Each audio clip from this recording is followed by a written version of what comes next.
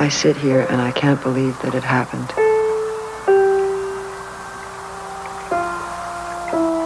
And yet I have to believe it.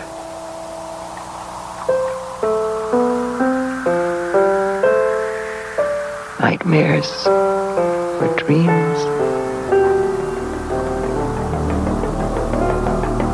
madness or sanity, I don't know which is which.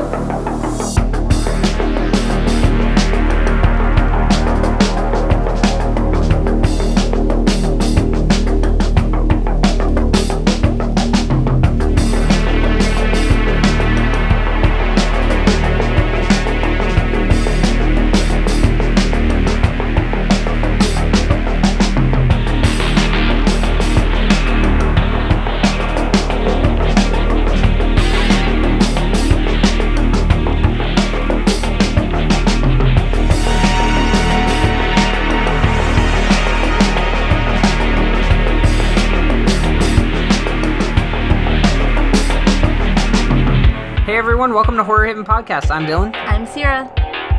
What's up, everyone? I'm Steve. And today we're going to be covering Let's Scare Jessica to Death from 1971. So, enjoy.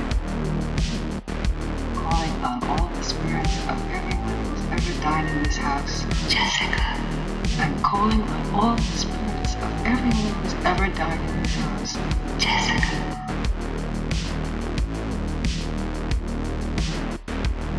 I figured, since right before we get into the plot, I want to know, how did you guys hear about this movie? Fuck, I don't even remember. I feel like we just came across it when we were looking for stuff to cover, like, years ago when we were doing the podcast. And I know that we had shown it to Erica. I remember when we found this movie. It was when because we were, like, looking at the different decades, when we were going to originally do the decades in history. And that's when that one... I'm pretty sure that's when we stumbled across this particular movie, was when we were looking into different movies in the different decades. So that was probably 3 years ago? It was a while ago. And we never watched it, so this is the first time we watched it. It's one that we kept repeatedly saying, we're going to cover Let's Scare Jessica to Death, and we would make a schedule and we would put it on there, and for some reason we just never got to covering it. So when we were deciding to bring the show back, that's one of the ones that Sierra's like, we have to cover this movie, and we decided to do it. Well, it's funny too because we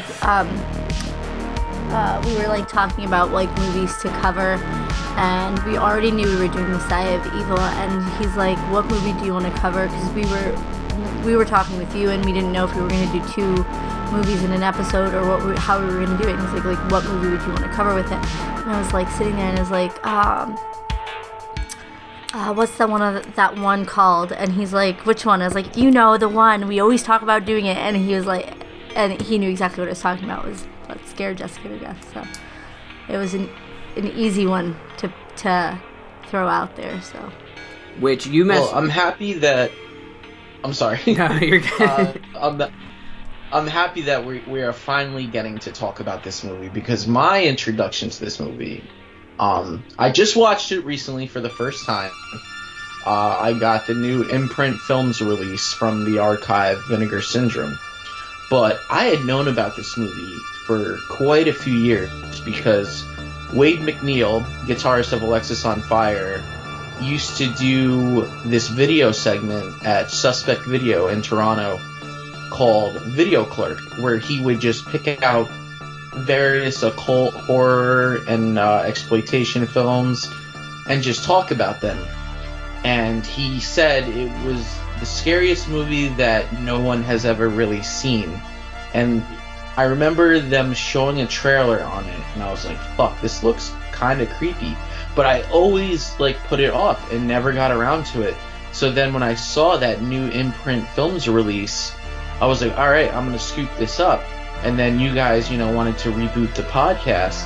And when you had thrown this title in, I was like, fuck, now is my chance to finally watch this movie. And I'm so happy that we got here to finally watch and talk Let's Scare Jessica to Death. It's really funny, too, because I remember messaging you, and I was like, hey, I think we have a list of movies that we want to cover, so, any ones you want to jump on for, let me know. And I think that you had said, before I even told you what the movies were, you were like, oh, if this is a reason for me to open my Let's Scare Jessica to Death Blu-ray, then I'm in. And I'm like, I didn't even tell you that was a movie, but yes, that is one of the movies. Good timing. Good timing. Yeah. No, yeah, so I'm glad that we did finally get to cover it because it's one that we've been wanting to talk about for a while now. The movie was released in 1971. It was written and directed by John D. Hancock. It starred Zora Lampert as Jessica, Barton Heyman as Duncan, Kevin O'Connor as Woody, and Mary Claire Costello as Emily. Big thing that I've noticed just taking notes and watching the movie is that it really has a very small cast. And a lot of the people that were in the movie, like the townspeople, aren't credited on IMDb for the movie. I'm not sure if they were credited at the end of the movie or not. But it really made me think about it afterwards because the movie, the setting for the movie is very isolated, and I feel like that's a pretty big theme in the movie. And I didn't really put that together until I was taking notes, and I'm like, yeah, there really wasn't that many characters in the movie. There was this main group of 4 people that were the key people in the movie, and there was really nobody else in the movie that was super important, other than for exposition. I would say that there was one more character that was important, and it was the girl in the white dress that she kept seeing.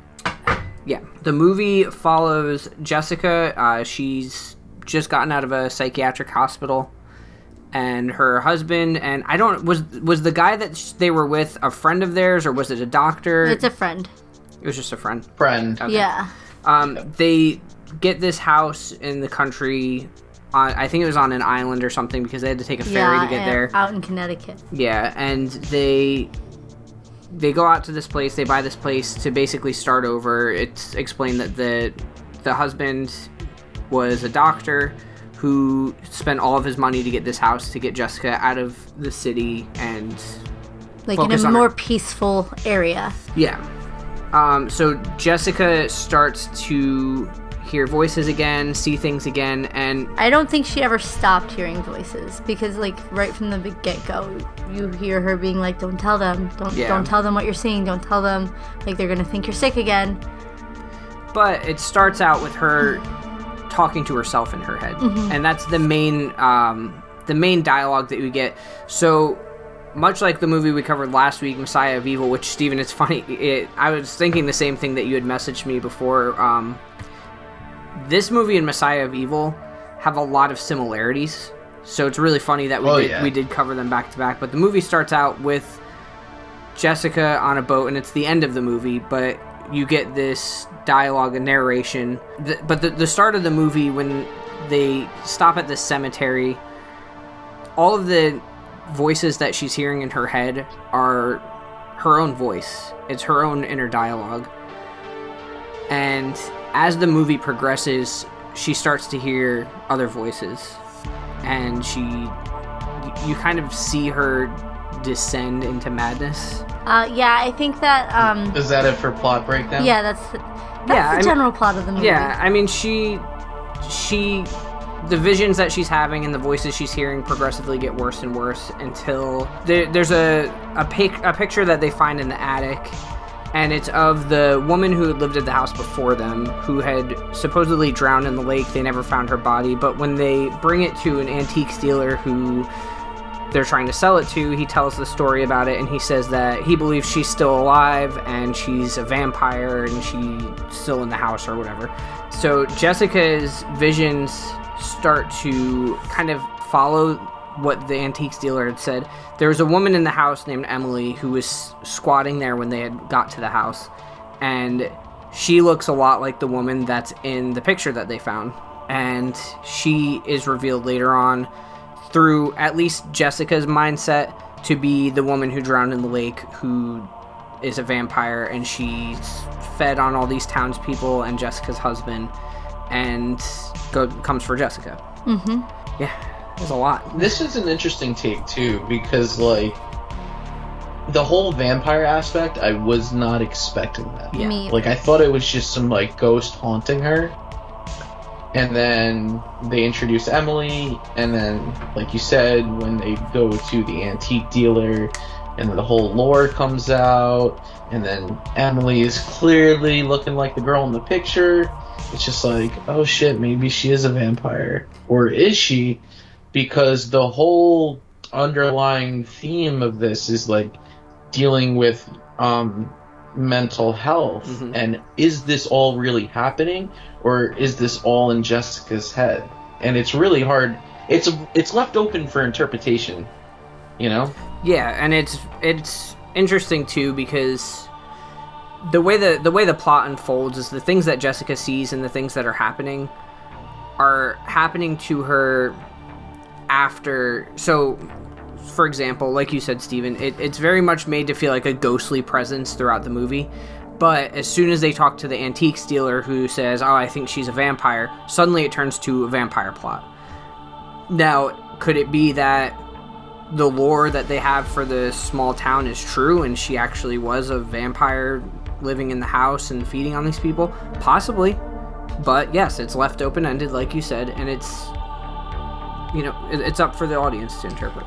Well, I think too is in the movie, Jessica herself is doubting her sanity and questioning herself. I mean, I think it was towards the very end. She the last narration you hear is she says, "I sit here and I can't believe that it happened, and yet I have to believe it. Dreams or nightmares, madness or sanity, I don't know which is which."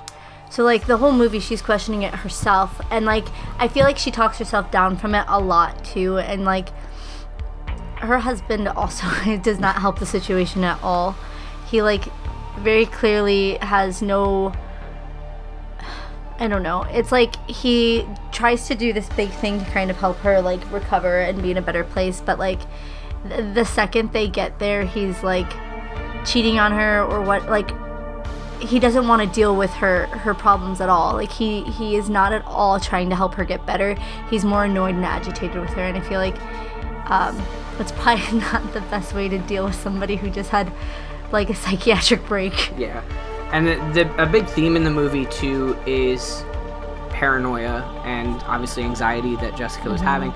But you get ideas of this through her dialogue as well, because when she's talking to herself in her head, when her husband looks at Emily, she's thinking oh, he wants her, he likes her, he's interested in her, and you get these glimpses of paranoia that she has, but throughout the whole movie she's smiling, playing it off like it's not a big deal. Yeah, she definitely it was always, I think this movie was really cool in that way, because you are literally seeing I feel like everybody runs themselves through scenarios like that in their heads, to an extent where, even if you're upset about something, you put on a brave face or whatever. So it was, interesting to actually see that depicted in a movie, those internal thoughts that I think most people probably do have, and them just kind of smiling through it to make sure that nobody sees that they're breaking, And I that's sad on its own. I think to add on to what you were saying, Sarah, so Zora Lambert's performance, it was amazing. If you see her facial expressions and just the way she gets excited when she first sees Emily, she's like, see, I'm not crazy. I'm not crazy. She really just knocks it out of the park and just makes all of this so believable. Yeah, and it's interesting too, because you see how much she wants that reassurance that she's not crazy, and it's in that part exactly like you said, when they first see Emily, Woody, the friend that's with them, is like, "Oh, I saw it too, Jessica." And if I just bought a house and I went in there and I saw somebody run at the top of the stairs, I'd be terrified. But she's smiling ear to ear, and she's telling her husband I'm not crazy. I did see it. There was somebody there. I think though, with what you just brought up, it's heartbreaking in a way, because like you said, Jessica gets startled because she sees her run up the stairs, and not even her husband, her husband's friend is the one comforting her to make her feel secure about it. Oh, he was the real MVP in this movie. Oh, Woody was the only decent character outside. Jessica and Woody were the only decent people in the entire movie. Her husband was a piece of crap. Yeah, her husband was flirting with Emily, and Jessica gets upset, obviously, and is like, "I'm going to bed," and Woody says, "Go take care of your wife," yeah, very sternly. And yeah, I think that he was really the only one there that had Jessica's back. Absolutely. And even when later on in the movie you'll see Emily, he initially liked Emily, and it was okay, they're both single, cool, that's fine. And then later on she comes back and like hits on him, and he's like, I see what you're doing with my friend. I'm not dumb. Yeah, Woody's the best character. Yeah, she really Emily, she really goes out of her way to fuck with Jessica. Yeah. Mm-hmm. And it's another scenario where, is she really this evil and maniacal, or no, she's just a woman. Is this just Jessica's or is this just Jessica's paranoia? You know what I mean? Yeah. No, I think that's what it is, having female friends. That's the thing that really fucks with you. Yeah, and there's a part 2 in the movie specifically that I wanted to talk about, and that's when Emily and Jessica go down to go swimming, and Emily pushes Jessica in the water, which Jessica is afraid of the water because she saw what we come to find out is the body of Emily, or the woman that drowned in the lake that lived in the house before them. So Jessica's afraid of the water. Emily pushes her in the water to mess with her, and Jessica ends up seeing this dead person again. So she goes back to the house and she locks herself in the room, and she's having this breakdown, and you hear this voice. She hears this voice in her head, but we hear it too, and it's saying like, I'm here, I'm still here, I'm always gonna be here. And to me, I interpreted that as her mental illness or her anxiety, depression, whatever it is that she was dealing with, is telling her, I'm always going to be here. I believe it is Emily's voice that is saying it, and it's supposed to be like the ghost is still there, or the ghost of Emily is still there. But to me, I interpreted it as her mental illness is still there, and she ends up just having this break because she realizes that, yeah, she is always going to have that there with her. So it's a very sad moment in the movie, and a very deep moment of the movie, but it's also very well done in putting you in her shoes, because the whole time it's like you're having that same anxiety that she is as it's happening. Mm-hmm. Yeah, that's exactly what this movie feels like, just constant dread and anxiety. Especially like when Emily's coming out of the lake towards Jessica. It's a very anxiety-induced scene. Like, I was genuinely creeped out. I was like, this is very fucking unsettling. Also, like, the score mixed with, like, the whispering, that combination itself is enough to, like, kind of creep you out. Yeah, so the movie, I feel like we're taken on the same journey that Jessica is. And what I mean by that is, the beginning of the movie, when they first get to the town, it's very peaceful. The music is this guitar score that's very calm and relaxing, and you know there's the woods, and you can hear the birds at night, you can hear the cicadas, and it's a very calm, relaxing, happy place. And as the movie goes on, the score, you end up getting these like synth horror, like very creepy tracks, and everything around you just starts to feel more anxiety-inducing, if that makes sense. Yeah. So... yeah, it just kind of picks up. Yeah, so I feel like the writing for the movie is A+, because it really puts you in Jessica's shoes for the entire movie. To the point where, at the end of the movie, she's questioning what's real and what's not, and the viewer is also questioning what's real or what's not. When she's having these mental breakdowns, the viewer is feeling anxiety. When she's feeling peaceful and happy, the viewer is feeling peaceful and happy. And I think that it's really well done in that aspect. Yeah, I completely agree. And, you know, there's just so many good shots, too. One shot in particular is... and I think they go back to the shot a lot, but the shot of the Victorian house where they're staying with, like, the fog, like, wrapped around it, it's just such a classic horror shot that you could find in Universal Monsters or even, like, the Hammer films. But no matter what era of horror, all you need is an unsettling house, castle, etc., with some fog to set up some atmosphere, and you've got yourself some... you know, good horror vibes. And anytime it would focus in on that Victorian house, I was just kind of like so drawn in. almost like Amityville Horror, the way the house just draws you in there. That's how I felt about this house in a way. I almost felt like the house was a character in itself. Yeah. And funny thing about that, so when I was looking into this movie, there wasn't a lot of facts about the movie, but one thing that I did find was that the first night that they had gotten to the house to film, it was foggy outside, so all of those like B-roll footage shots that you see of the house with the fog around and everything were from the first night that they were there. They went out, they rushed out, set the cameras up, and shot everything then. The house Smart is... of them to do that, because it was a very effective shot. According to this, the house is vacant right now. And it's in Connecticut, so you should visit it. It's, You, Steven, not the listener. yeah, you, Steven. Because that's not too I far. think I might. It's... Yeah, I mean, I go out to Connecticut with Nick often. It's in Well, not Old often, Saybrook. but every few months. And it's called the I wonder how far that's from the Poinowski archive. House. Yeah.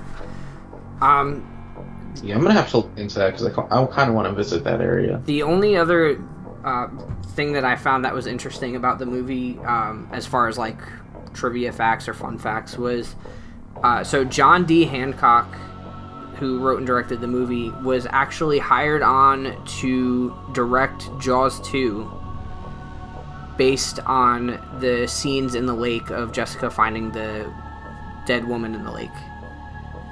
He was fired from directing Jaws 2. I'm not sure why, I didn't look that far into it, but I thought that was interesting. Actually, I do know why, because this was on the extras in my Blu-ray. I guess the story he wanted to take with Jaws 2 was considered too dark for them, and that's why he got let go. Do you know what the story was? Which I'm like, what? Why? I mean, it's Jaws. It's still horror. I don't know. Do you know what the story was that he was trying to do? No, they didn't specify just the fact that he was going in too much of a dark direction, so they just like were not really down with the idea. Interesting.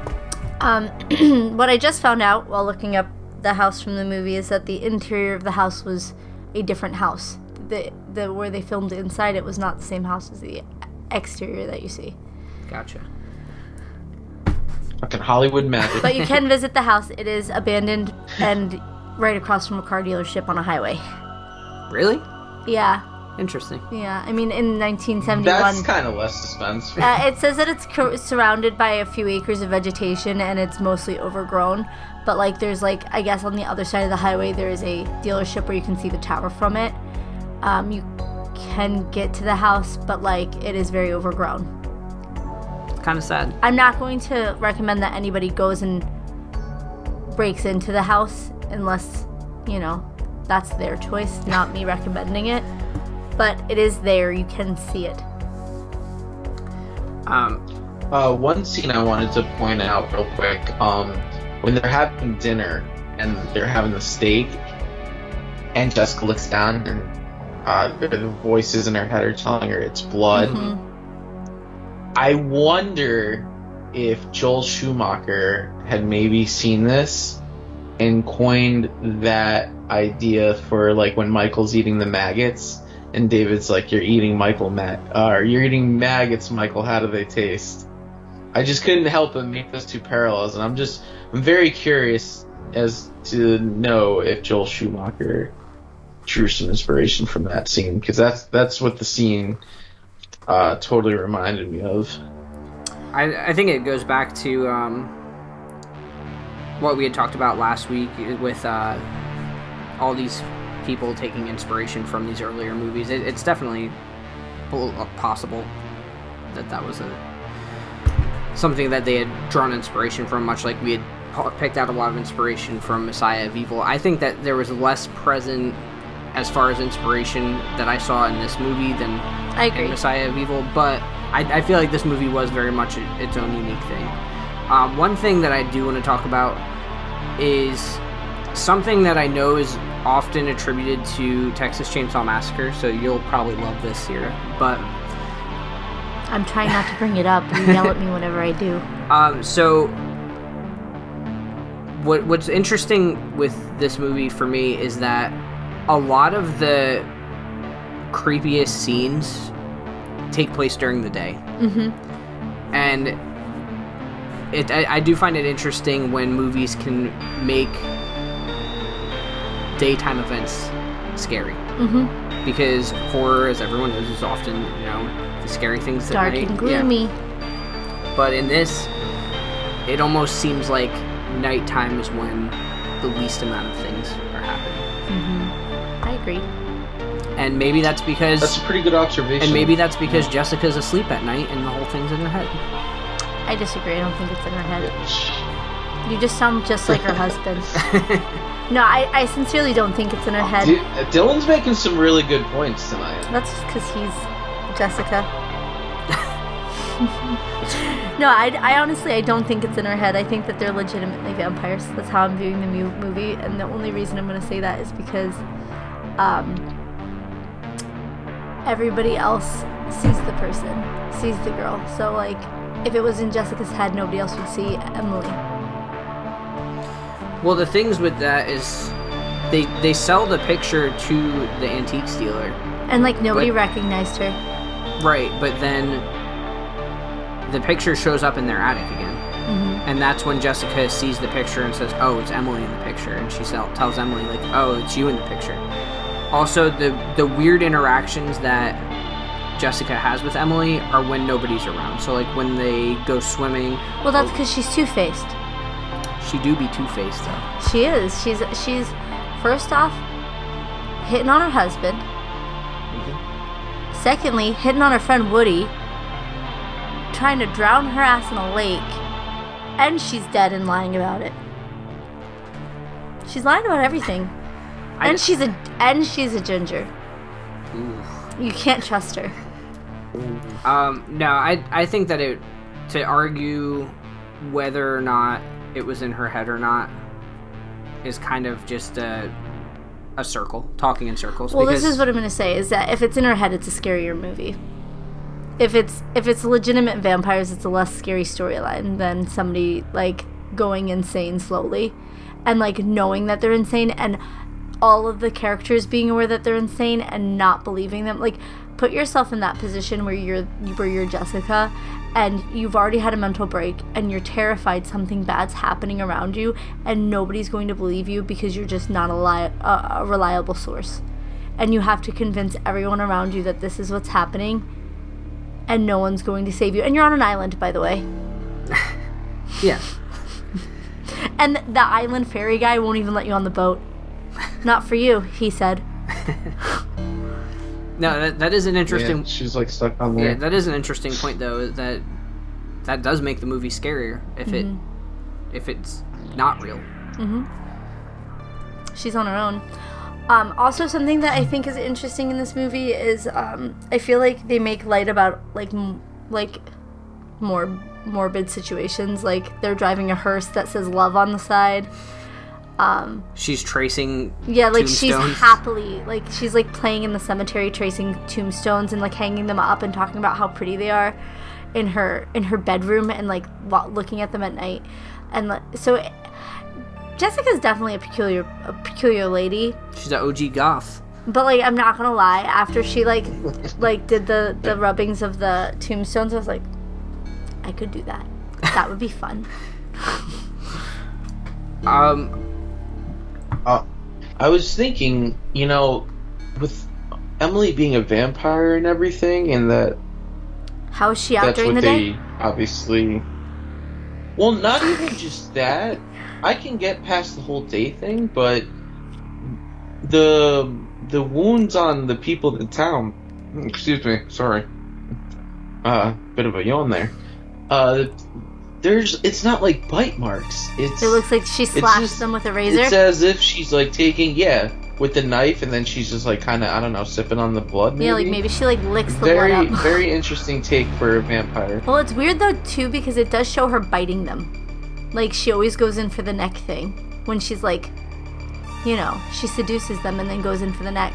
So you would assume that there would be bite marks, but yeah, you're absolutely right. There's always like almost like a like a perfectly razored slash mark, but from the ear down the neck. Yeah. There's not a lot of gore or Did you notice that blood. all the townspeople are men? There's not a single woman in town other than Emily and Jessica. I did not, but No, that's a good I point. did not. So she's seducing men for her cult, which makes me believe even further she is definitely a vampire. So you think she's just killing the women? I don't think Jessica... No, I think that she seduces the men to come there. I don't think Jessica's crazy. I think that she might have had a mental break, but I do think that she is better. And I think that the whole narration is not her slowly going insane. I think it's her being like, no, Jessica, like, you're good. You got this, girl. Like, you're not crazy. This is really happening. Like, look at Woody, dead on the tractor. He's dead as a doornail. Like, no questions about it. I don't think Jessica's crazy. I think you guys are jerks just like Duncan. Well, since it's still an interesting take, and again, really good writing, because it could either be Jessica's descent into going mad, or it could be Jessica's redemption story. You could look at it two different ways. She got off the island. She took a boat. And she rode that thing across the thing and then beat her husband back into the water. Like a champ. She won. I had a feeling it was the husband when, you know, there's the POV of it. Whoever coming out of the boat, and you're thinking it's Emily, and she's got like the hook or whatever, and she just starts swinging. I was like, it's gonna be her husband. It's gonna be her husband, and sure enough. Do you think... And then there's the whole town watching. Yeah. And they kind of just walk away. They're like, yeah, okay, whatever. We're done with her. Do you think Jessica goes to prison after this? I mean, who's gonna believe her? Even if she is, She definitely goes to prison is what you're saying. Or she's going to be in a mental ward for the rest of her life. yeah, probably not. She's going to be like going, the police are going to get her and be like, yo, you killed your husband, you drowned him in the water, beat him with a paddle. And she's going to be like, no, there was vampires. They're going to be like, girl, no, there wasn't. Haven't you been here before? But another thing to prove that Jessica's not crazy. When they got on the ferry to go across, the man who wouldn't let her on the ferry coming back, he was like, oh, where are you heading? And they're like, oh, we just bought a house. And they told him the name of the farm. And he looked terrified. And they were like, oh, do you know that place? And he's like, yeah, I know it. We'll be there soon. And walked away. Like, come on. He knew. Maybe. No, he did know. I said, I think arguing if it was real or not is just going to be a circle, because there's arguments for both, and it's open-ended. There's no real answer. I'm going to tell you Yeah. that there is an answer. I mean, to credits to both of you guys, Dylan is right, but also in the aspect, Sierra makes a really good point, because it's kind of just like in the original Dracula when Renfield first shows up to the town and he asks about Count Dracula's castle. You know, the whole town is like, what did you say? Like, you don't say that, kind of like. Yeah, we don't talk about that. Freaking out about it, and it's like the same scenario with the ferryman. Yeah, I think it's very much so. I think it's a vampire story, and I think that the nice little addition of trying to trick people into thinking that she's mentally ill, Dylan, it's cute, but I'm not. I see through it. It's a vampire movie. Now, They're daytime vampires, though. We spent all this time praising it. I am gonna say some things that I didn't like about the movie. It was very slow moving, and it was all of the intensity was really in the last like 20 minutes of the movie, and the rest of it I was kind of just waiting for something to happen. I'm the opposite. I think I liked the beginning of the movie, and I didn't like the ending. Because, although I believe it's a vampire movie, I like the other movie better. The ghost movie? I think that Jessica's inner thoughts made that movie scary. I think nothing else. The dead people, none of it. Like, her stumbling upon the dead body of the guy who ran the antique shop, the woman in the white dress, which we've barely talked about her, by the way. The woman in the white dress that she follows into the woods. You talk about the mute girl? Yeah. I don't think any of those things made this movie as scary as Jessica's terrifying thoughts about her feeling that she's losing her mind again, and she didn't want to. You know what I mean? Like, that was the scariest thing in this movie, was her just sitting there going, like, you're okay, like, this isn't happening, or don't tell them, they can't know, don't tell them, they'll think you're crazy. Like, having those intrusive thoughts constantly in your head is only what I could imagine is god-awful. And that compares, like, vampires, not scary in comparison, I don't think. But it is a vampire movie. Yeah, I will admit, Dylan, it did at times drag, and if I had to make a complaint myself, it would be that sometimes it does drag a bit. I did also, there were times, like I said before, majority of the soundtrack was just like this acoustic guitar score, and it did have very creepy synth horror music to it. And I just wish there was a little bit more of that, because there were times where the guitar score kind of didn't fit in with the scenes or what was happening in the movie. There is one thing I will complain about, in agreement. Well, not in agreement with anybody. Nobody else has mentioned it. The amount of times that Woody sprayed the apple orchard trees in this movie was ungodly. You do not need that much pesticides on your apple, man. That was a really cool part, though, when she's running after the tractor, and then you see him like laid back with the like blood and... He was dead. Yeah, he was gooey. He was also, she ran right through the pesticides. Yeah. And I'm sitting there like, oh my god, don't do that. Yeah, when she was running through the pesticides, I was like, if Emily doesn't kill her, that's gonna do it. The pesticides. Yeah, like for real. I was like, girl, that's how cancer happens. Stay out of that. Ugh, pesticides are nasty. You know, it's funny too. So Jessica's husband, he's also like a musician, I think. Yeah, he plays like and he plays the upright bass. Yep. So when they first showed the case for the upright bass, I was like, huh, that could kind of pass off as a coffin. And then sure enough, later you find the dead mute girl in the upright bass case. Well, my favorite part about that bass case, which I love to say, but my favorite part about it was when they were on the ferry in the beginning, and he's like, who's in the back? And he's like, it's my mother-in-law. And like the guy like made a joke about it. That was really funny. The guy's like, I wish it was mine. Yeah, like, I was like, oh fuck. I like my mother-in-law. She's a nice lady. But I just thought it was like it's like the bass case comes into play, and then like obviously I knew that knife was gonna come into play at some point once Emily grabbed it. I hate Emily. She sucks, man. Just subtle little things, you know? You guys want to rate this movie? Yeah, I think I'm down to rate it. Yeah. I feel bad because I feel like it was very, like, I don't want to say it was straightforward because, like, it is kind of open-ended in a way. But, like, I feel like it's a good movie, but it, like... drags a little bit. It does. I feel like it could have been fixed, like, just to be like, wow, you know what I mean? Like, it's good.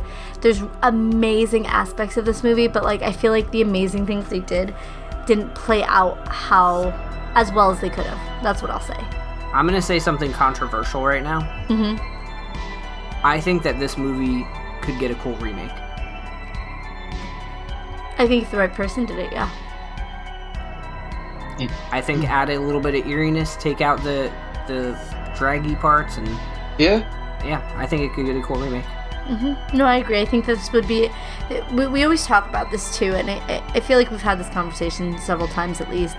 I think the trouble with remakes is typically it is the most popular films from the 80s, you know, that people are very diehard about. If they started remaking movies like this that kind of flew under the radar a little bit, nobody would be upset about it. And it would, like, get people watching these older movies again, I think. Because, like, at least I know I would want to check out the original. Whenever I find out, like, oh, this is a remake that I'm watching, okay, let's go back and watch the original. And I think that this is a good movie to watch. Even though it wasn't, like, my all-time favorite movie I've watched. There are such cool... Like, the whole movie being inside Jessica's head, like, you really do feel what she's feeling. And... not all movies can convey that type of, like, dread that she's feeling, and this movie did a great job of making you feel exactly what she was feeling throughout the whole entire thing. Like, whether she was happy or sad or frantic or whatever was going on, you knew exactly how Jessica's where Jessica's head was at, and I think that was a very cool fact. But like, what it didn't do well was like, I feel like it just was like, that was the best part of it, and then it kind of just like, there was, here's a vampire movie. Yeah, it was a vampire movie. Okay, so what are you gonna rate it? I feel like this rating's really hard for me because I feel like, honestly, maybe I would have liked it better if I didn't hype it up for so long, you know, because I was so excited to watch it for such a long time that, like, I had, like, this vision of it being, like, it was going to be, like, my new Carnival of Souls, like, where I watched it and I was like, wow, you know, like, floored by it. And although there's things about it that was just, like, incredible to me, it just didn't hit me as hard as I had hoped it would. But it was still really good, and I do still think that it's worth a watch for anybody who likes horror. I'm gonna go with a 6.7. A 6.7 or a 6.7. What you got, Steven? I think I'm coming in. Alright, so my final thoughts on this, I do think it is a pretty creepy movie. It definitely got under my skin at times, which doesn't happen too often, especially for, like, psychological horror. I don't know, it's normally not my favorite subgenre of horror, but this one did alright, you know, it genuinely creeped me out at times, so I have to give praise there. But there were some slow moments, and like you said, Dylan, the whole, you know, random guitar playing was misused for certain scenes where it should have been more of that whispering, creepy early 70s like synth score. But I think I'm coming in at a 7.7 with this one. Overall, I enjoyed it. I thought it was creepy, but it was a little slow at times, and yeah, some moments the music took me out of it. I'm gonna come in with a 6.5. Really, everything that you guys had said. I think that the writing and the interpretation are amazing. I think that the acting was very well done, but I do wish that it didn't take so much dragging to get to the final act of the movie. There are certain things that I think are necessary, and I do see what the movie was trying to do, but it could have done a little less of it, if that makes sense. So I'm going to come in with a 6.5. And that gives our average a 7. That's fair. The IMDb average is a 6.4. So we rate it slightly higher. Yeah. We do that sometimes. Yeah, I think that our rating system's probably more accurate, so far that's fine. Superior. Yeah, it's far superior. All right, Steven, take it away.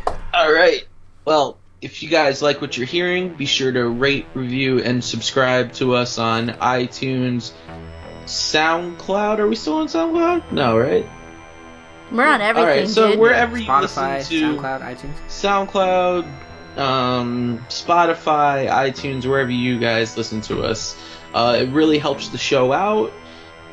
Also, just want to give a shout out to other shows we've been checking out and are fans of and support us as well. Epic Film Guys, Brain Stew, Neon Brainiacs, My Dudes in Bad Taste Video, Creatures Features Pod. Give them all a like and a listen and a follow as well.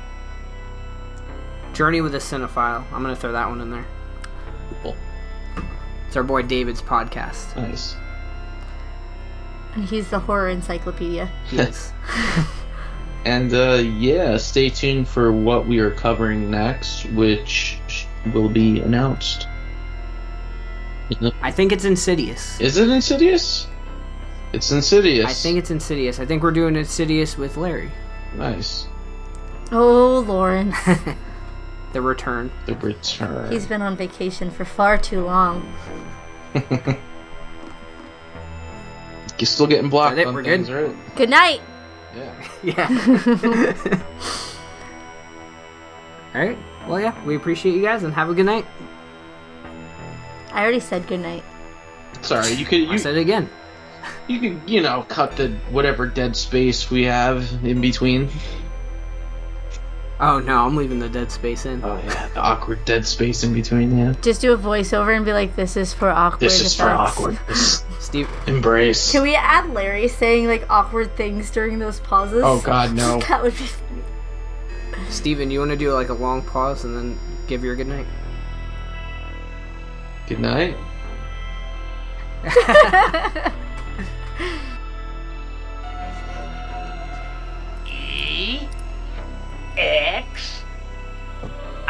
E-X-I-T. Exit. Good night. Oh, good night. Good night. Good night.